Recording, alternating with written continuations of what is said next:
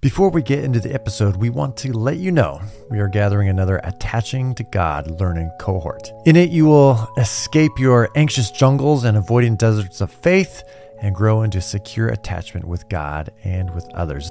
This is a one-of-a-kind 6-week cohort combining recorded teachings and live cohort calls. So you can get all the details at embodiedfaith.life/learning-cohorts or see the show notes for details after the description.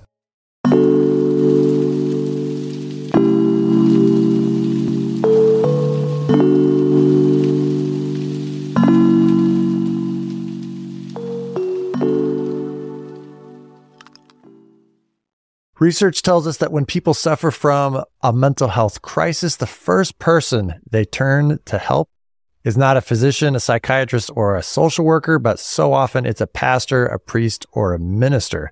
Unfortunately, many church leaders are not trained to recognize mental illness and don't know when to refer someone to a professional if they do. And so how can we think about this or talk about this better? And then how can we think about mental illness and spiritual issues together rather than being in competition with each other? This is the Embodied Faith podcast with Jeff and Sid Holzclaw, where we are exploring a neuroscience-informed spiritual formation and produced by Grassroots Christianity, which is seeking to grow faith for everyday people. Today, we're very excited to have Matthew Stanford on the show with us. He is the CEO of the Hope and Healing Center and Institute in Houston, Texas. He's also an adjunct professor of psychiatry at Baylor College of Medicine. And he loves to research the role of faith communities in mental health care. He's written numerous books. One is Grace for the Afflicted. He's also written, which I have not read, but I just saw today. I was like, that is an interesting book. It's a book called The Biology of Sin. And then most recently, he has written Madness and Grace, Practical Guide for Pastoral Care and Serious Mental Illness. Dr. Stanford, thank you so much for being on the show with us today. I'm glad to be here. Thanks for inviting me. Absolutely. Well, so just to start off, you see, and I'd love to have you kind of explain this a little bit, but you see ministering to those who are struggling with mental illness as part of fulfilling the Great Commission.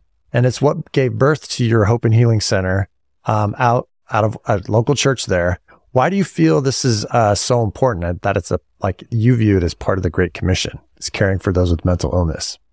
Well, I think that, it is the problem of our generation, of our time, is mental health. I mean, it cuts through everything, that we are as a society, educational system, criminal justice system, our economy, everything is affected.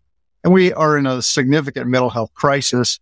It's also something that, the systems that we've set up, in the kind of the society have not been able to deal with effectively, and they never have been able. The majority of people don't receive care that have these problems. And then, as you said, people are more likely to go to a clergy. And that's been true for, almost 100 years, where the data's been, people are more likely to go to a clergy before they go to a mental health care provider or a physician when they have these problems. So if they're, in some sense, it's almost the reverse Great Commission in the sense that, Jesus told us as we're going, make disciples and he sent us out. But really, what the data shows is that we just have to kind of be at the church and they show up. And so, I've often called mental health kind of the mission field of the 21st century, because it isn't just in the United States that people are struggling. If you talk to missionaries, trauma and things in other parts of the world,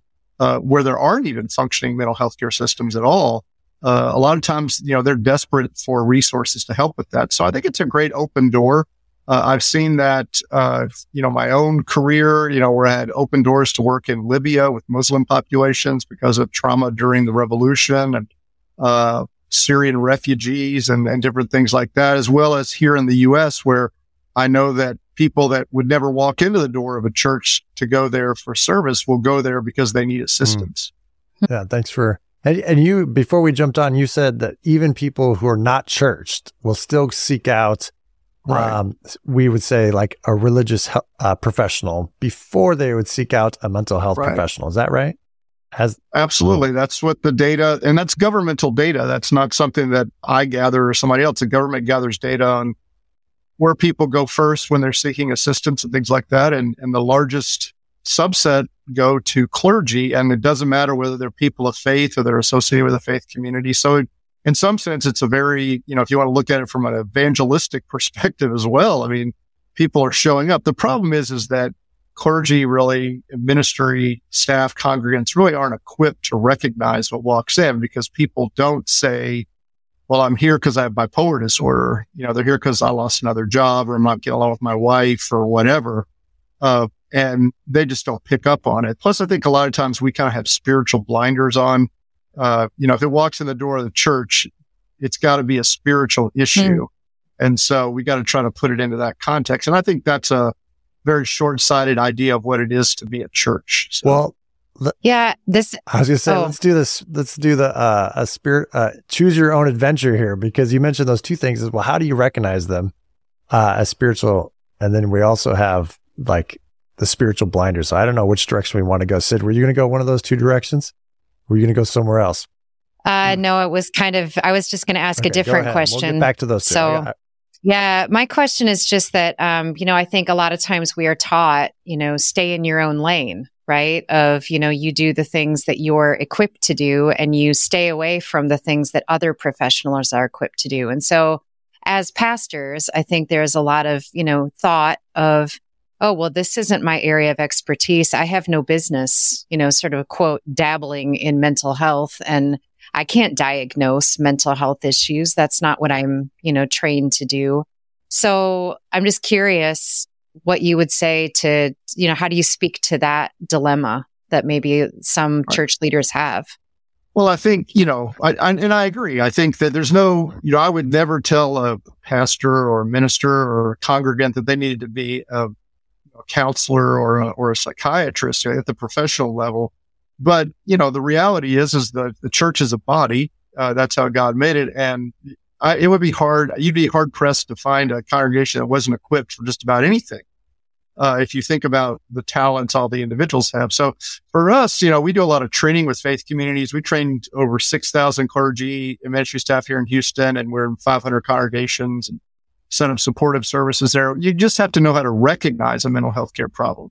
Literally the difference between what is sitting in front of me is a mental health care problem or not, and then know how to connect that person to professional care, and then have within your faith community supportive opportunities, much like you would have for anyone. I mean, we offer support. I oftentimes, it's what you said, it's a great question the way you ask it, because a lot of times people they will say that, well, I don't know anything about mental health.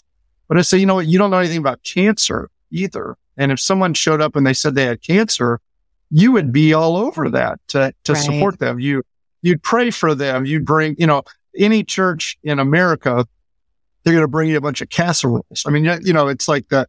But oftentimes mental health has been called the no casserole illness, because nobody brings you a casserole when they think or you send the youth group over to mow their grass, or you offer them some money from the benevolence fund or whatever. And so, at some level, if we do nothing more for people and families with mental health issues than what we do for other individuals that have concerns or problems or distress, then we would be making a kind of a big leap forward from where we are. But I also would say this, I would say there's no issue that isn't spiritual or have some spiritual aspect to it. I mean, I literally was just teaching a Sunday school class, and we're just in a section of Mark where Jesus literally tells the disciples, someone gives you a cup of cold water because you come in my name, you'll never lose their reward. Okay. Well, I mean, there you go. I mean, how simple is that? So if somebody shows up and they say they have a transportation problem and you help them with that, well, and that's spiritual. And so when I said spiritual blinders earlier, what I think is a lot of times we try to dilute it down to what is the spiritual component of this? And we lose the opportunity to just serve someone. And the fact that people are more likely to go to a clergy, or really in a sense, a church first, is a great opportunity for us to kind of step into a problem that the world really has not been able to effectively take care of.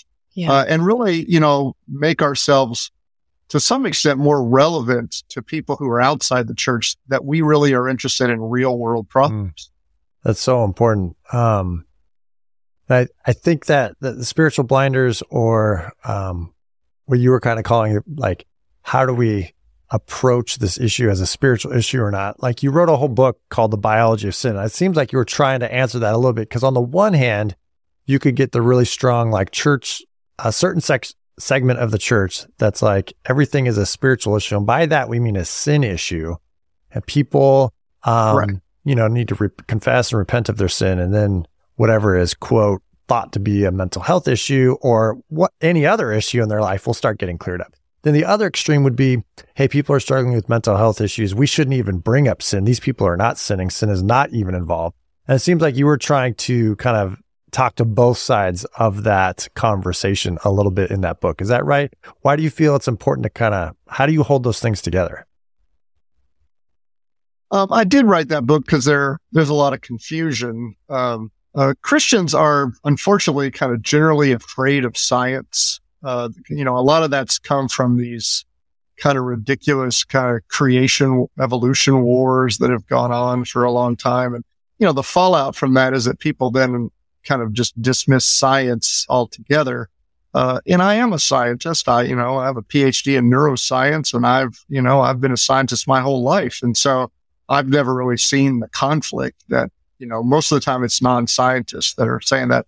But, when you talk about mental health problems, you do have one extreme in Christendom that will say all mental health problems are sin, like you said. So a person's depressed, depression's a sin. A person has anxiety, anxiety's a sin. And, schizophrenia is demonic possession. I mean, they're way on one extreme.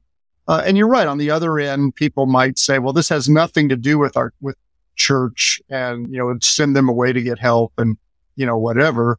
But there are, in mental health, we do have behavior, and thought patterns, and some of those, the Bible says are sin. And so, so for instance, drunkenness, for instance, in the Bible is a sin. But clearly, substance use disorder we also can look at it from a different perspective and say it's a mental health problem. That does, by calling it a mental health problem, that doesn't mean that it's not a sin. It also doesn't mean that we can't treat it to some extent. But people get very confused. And so when they say, oh, well, you're the psychologist and you want to just call everything a disorder. Well, I think you can look at some disorders from one perspective, from a spiritual perspective, and they could be sin, and others and you can look at it from another side that you can think of as disorder. Nobody, as I said in that book, actually, no one says it's a good thing to have a disorder. I mean, disorder means that it's not ordered, and it needs to be fixed. So, but not all disorder is sin. And so now, at another level, and we don't want to get too theological right now. I do. At another level, all disorder is the result of sin. So, we could start at an original sin level and say anything that isn't within the natural order that God has had, ordained from the beginning is the result of sin. So could, at some level, I say depression was the result of original sin? Well, yeah, absolutely. Is it a sin to have depression? Well, no, I don't think it is. And so, so I did write that book, and each chapter is basically a behavior that the Bible says is sinful, but which science has found that there's a biological, some basis for. And, again, all behavior has a biological basis. And so I literally was just speaking at a conference last week, and I was speaking at that conference on mental health training for churches. And when I finished that workshop, a lady, this was not something I talked about, she literally walked up and she said, do you think homosexuality has a biological basis? I mean, that literally was, she just walked up and asked me that. That wasn't even what I was talking about. And I said, well, I think all sexuality has a biological basis. I know mine does, and so, that's how God made us. That has nothing to do with whether it's a sin or not. It just has to do with God made us biological, and he also made us to have a spiritual aspect to us, or a very complex unity of those. And So, I think a lot of times we just kind of deny, like people would say, well, if it's biological, that means it's not your choice. Well, I was born a sinner. I didn't choose to sin. I am a sinner. I was born that way. I was born in sin. And so, I sin because I'm a sinner. And now, that I came to faith, in the spiritual sense, I'm righteous, but my biology is still broken. So, we can think through these things. These are not, I always say it's not rocket science. It's hard to land a rocket on the moon. It's not hard to think about these things and be a little smarter about them. So I think, Christians need to be a little bit smarter about the fact that we are biological, that these things are biologically driven, but that's not at all what, the writers of the scriptures were trying to delineate, biological or not biological. Well, it's not rocket science, but it is brain science though, isn't it? It is brain science. So the way I often talk about it is that we are made on the sixth day, which is the day that all the other animals were made. And so it's proper and good to investigate what our life is like as animals, if, just to say it as plainly as that. And yet we are also, by God, invited into the seventh day, which, seems to be only something that humans, we're made in God's image. And so, we are both, we have animal natures, we have these physical, animal, biological, neurological realities that are us.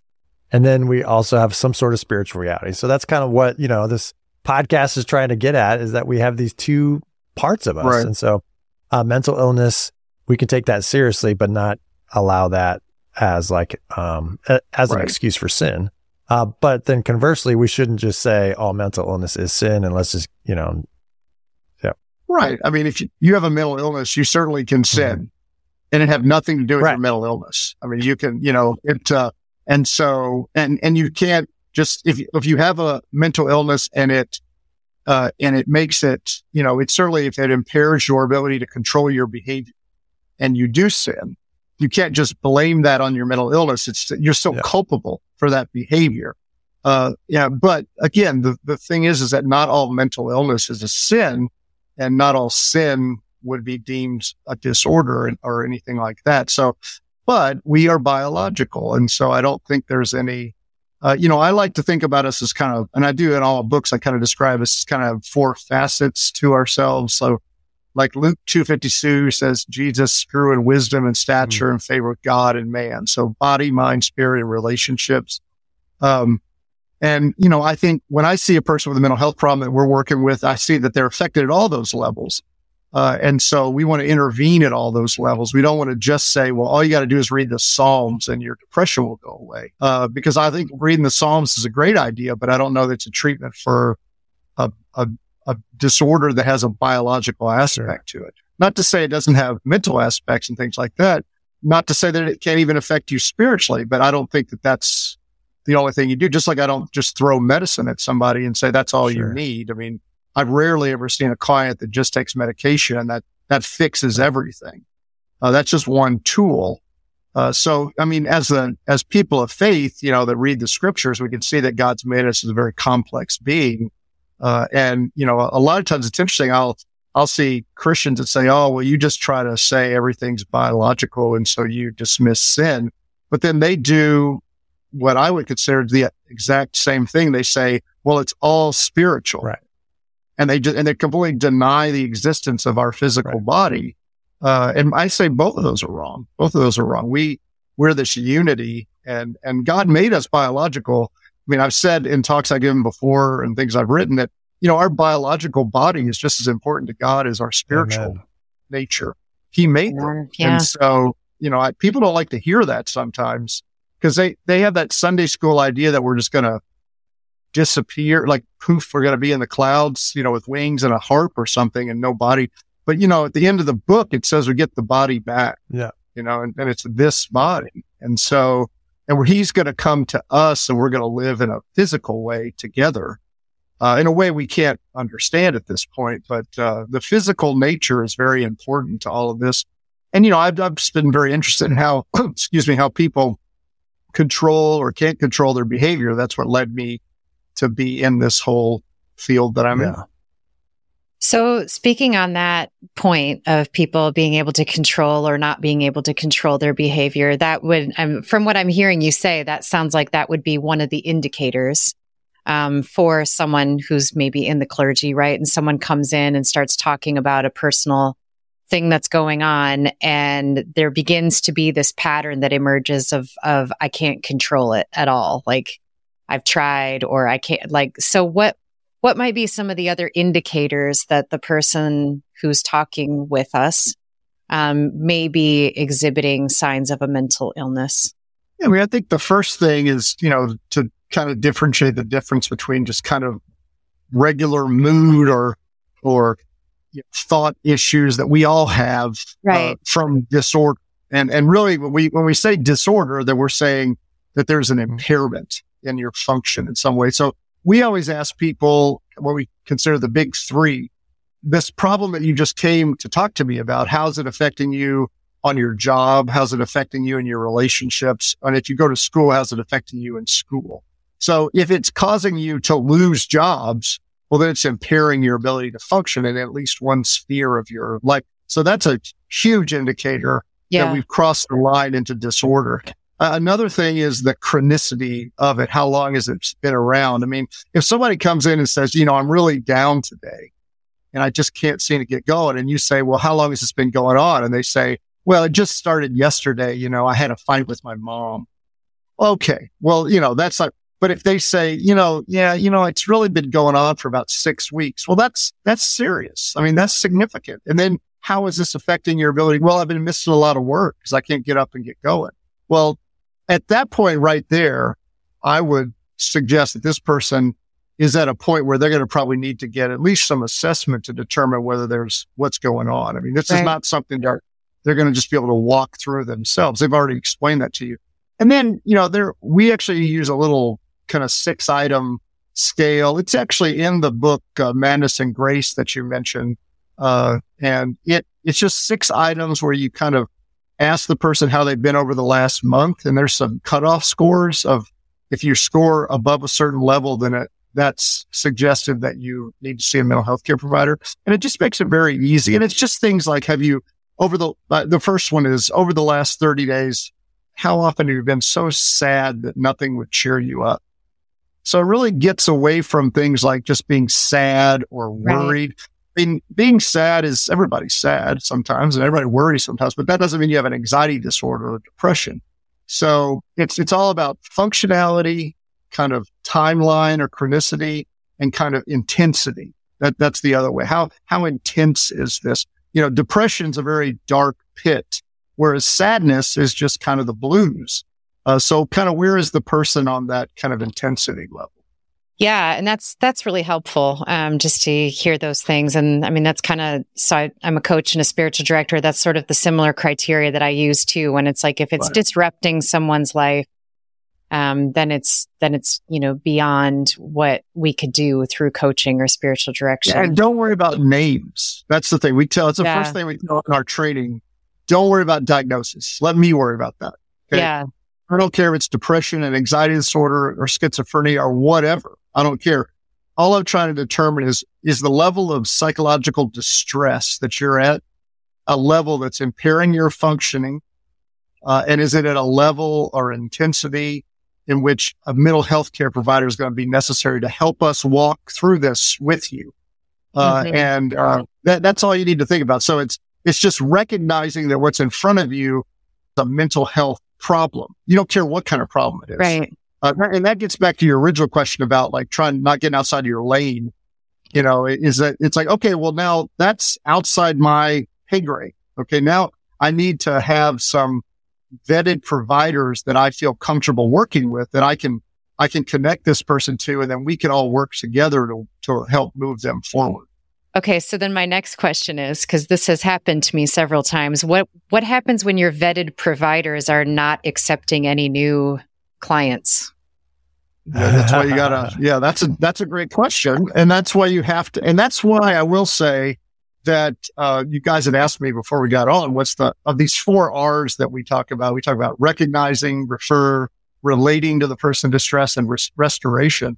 what did I think was the most difficult one? Well, referral is without a doubt the most difficult one because there are factors that you don't have any control over. So, and when someone is in that place of really, really struggling, and the soonest they could get in to see somebody is 3 to 6 months from now. Absolutely, it doesn't feel like a good choice. You've got to and churches struggle with the referral list, and they usually can put a referral list together the first time, but they can't keep it up to date. It has to, at a minimum, somebody has to go through that referral list every single month and call through it and make sure that they still take the same insurances, that they still are taking clients, things like that. There's nothing worse than someone giving you a phone number to connect and you call and they go, they can't help. For sure. What our data shows is that it actually drives people away from getting help. They usually won't come back and ask again. So, so it's a couple of things that we recommend. Number one, you got to constantly go through the referral list. You got to have a lot of options for people. So different options for resource level. So, wherever you live, there's likely an indigent system for people that don't have resources. You need to understand how that works. The church, and so you need to understand who you call and how long it's going to take, things like that. You need to have taken into account the possibility that the church offer some benevolence, will they pay for medication 1 time, 2 times? Will they pay for 3 sessions of therapy? When you're making that referral list, you ask them, if you're on a referral list, would you be willing to see somebody on a sliding scale, even though they don't normally do that? I mean, we have over 1,000 providers on our database here at the Hope and Healing Center, all vetted. And we have lots of relationships that provide us services in ways that they don't provide other people. That's great. You need to have primary care physicians on there as well. So if someone comes in and they're not going to be able to see a psychiatrist for 6, 8 weeks or even longer, well, maybe a primary care, I don't like that, but maybe a primary care physician can start them on medication to kind of bridge them. And so, those types of things where you're trying to give people a lot of different options. And then on top of all of that, that's where the restoration part of the 4 R's comes in, where you actually have something at the faith community where people can connect immediately, be that support groups or mental health coaches or some level of kind of supportive service that they can access for nothing immediately, that has been shown to be helpful in the management of their illness. And that way it doesn't ever seem to someone like you're sending them away to get better. Yeah. We always talk about bringing somebody in to help us help you. And so, but you're right. There can be a significant wait time, and the better that referral list is, the better it is for you as far as connecting them. The other thing, one of the few good things that came out of the pandemic, if you can imagine anything good came out of it, is that most providers now provide some level of virtual service. And so, so you guys are in Grand Rapids, so really anywhere in the state of Michigan is an option for you. Yeah. And so, the church could provide a portal where the person, or an iPad where the person could sit and get their care right there, but they're connected to somebody that's in, halfway across the state. In Texas, that's even bigger because the state's so enormous. It gives us even more providers to connect with. And so that's another thing that churches should take into account. It doesn't have to be an in-person. Maybe the church can just set up the option for them to connect virtually, to get their services moving forward. So good. Thank you for that. That's a great idea. Just because I think a lot of times we get stuck like, well, who's the person in town that we can refer these people to? Right. But really, and part of it's the credentialing. So that's why you said in Michigan, because a lot of the credentialing isn't always across states. Right. You can't usually go across states, although there are some states that have reciprocity. So they do allow, and I don't know if Michigan is one of them. I know Texas is, and Texas doesn't allow any, which is horrible. But, you can, the whole state of, think about that. You go from, if you're in a faith community, you guys are at least in a large city. Imagine you're in a very rural area. Well, that's your win, is now you can sample from the entire state of Michigan. And maybe you're looking for a Christian counselor. Okay. A lot of people call and they go, well, I want to go see a Christian counselor. Okay. Well, maybe you don't have any in your town, but maybe there's 50 across the state of Michigan. And now if they have virtual services, then you have an opportunity. So I think that is a good opportunity and really requires nothing more than an iPad. Well, so you mentioned the recognition, although I felt like we could spend a whole 20 minutes or more on the recognition. Oh, yeah. It really isn't as hard as people think it is. That's the thing, because it really is. It's a black and white thing. It is hard. Is this mental health or not? Yeah. That's it. That's all you're trying to do. If you get beyond that, then you're off on a tangent. And yeah, you know what? I can teach you lots of different criteria and diagnosis and all that, but it's meaningless to you because you're never going to do that. Right. So why would you even need to know that? And it confuses people too. So then, so hopefully someone is being referred as getting some sort of care. How then do we nurture relationships, whether they're amongst family members or within the church, like say in a small group or a youth group or something like that? How do you continue to kind of walk with people in the midst of pursuing like a common spiritual life? Like, how do we keep that spiritual? Because I found, and I know pastors who, once they do make the referral, then it's kind of like they feel like, oh, well, I can't like tend to their spiritual life because the doctor or people in a small group will feel that way too. Like, oh, we can't bring that up so we'll just kind of, pretend that's not happening in their life. Like, this is how people feel stigmatized. And then it just kind of snowballs into not being in community. So how can you encourage people to kind of walk alongside them? Like, how can they do that better? Right. And what you're describing, I mean, I hear that all the time, like I've had families come to me and say, well, we shared that our 28-year-old son had a psychotic break and he was in a psychiatric hospital. And that's the last time anyone ever said his name to us. Wow. And then when you ask people why, they go, well, we didn't know what to say. Well, again, I don't know what to say about cancer, but I've been in lots of small groups and like every single week, they want to know how your treatment's going and can we pray for you? And, so there is the stigma. So first thing I would say is I think since we know these individuals are showing up at churches and, faith communities are a great place for support and care and God's teeing this up for us. I think that the pastor and the ministry staff, they have to start the conversation. I mean, they have to make sure that we are, that these things are part of our teaching, that we are having discussions about mental health issues, and how the church can be involved from the pulpit. I think the low hanging fruit for any faith community is some support groups. Have some support groups at your faith community. A lot of organizations, all they want is you to provide a space for the group to meet, and they'll actually send a facilitator. Like AAs are like that, or even NAMI sets up, National Alliance for the Mentally Ill. They send, so if you don't want to set up your own support groups, there's plenty of ones where they'll, you just open up when you do that, what you're saying is our faith community is a safe place for people with these problems to come and get support. And so set those up where people can come and, make sure you offer family groups, like a group where the caregiver is supported. I mean, that's one of the things we really encourage, one of the first groups. And then now that's the people who are always forgotten are the family members. I mean, mental illness doesn't just affect the person with mental illness. It's like a bomb going off in the family.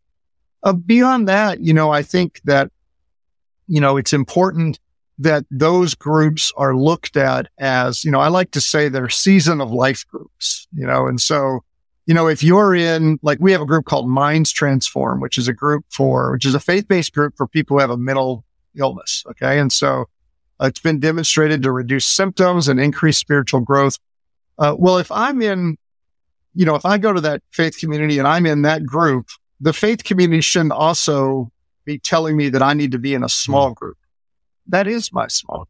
Yeah. And that should be listed along with all the groups. So, a lot of times I've seen, like I open up a bulletin in a church and on one side, they've got all the support groups listed. And on the other side, they've got all the small groups listed. You know what I'm talking about? Basically just like, and basically what you have young, this is the crazy side of the bulletin, and this is the normal people side. And so when you don't be on this side, be on this side. And so, or people are like, they're double burdened. Like, oh, well, we want everybody. I mean, how many times you heard a church go, we want everybody in home groups. Yeah. I've been to lots of churches that said that. Maybe that was more kind of 1990s, but certainly, everybody in a home group.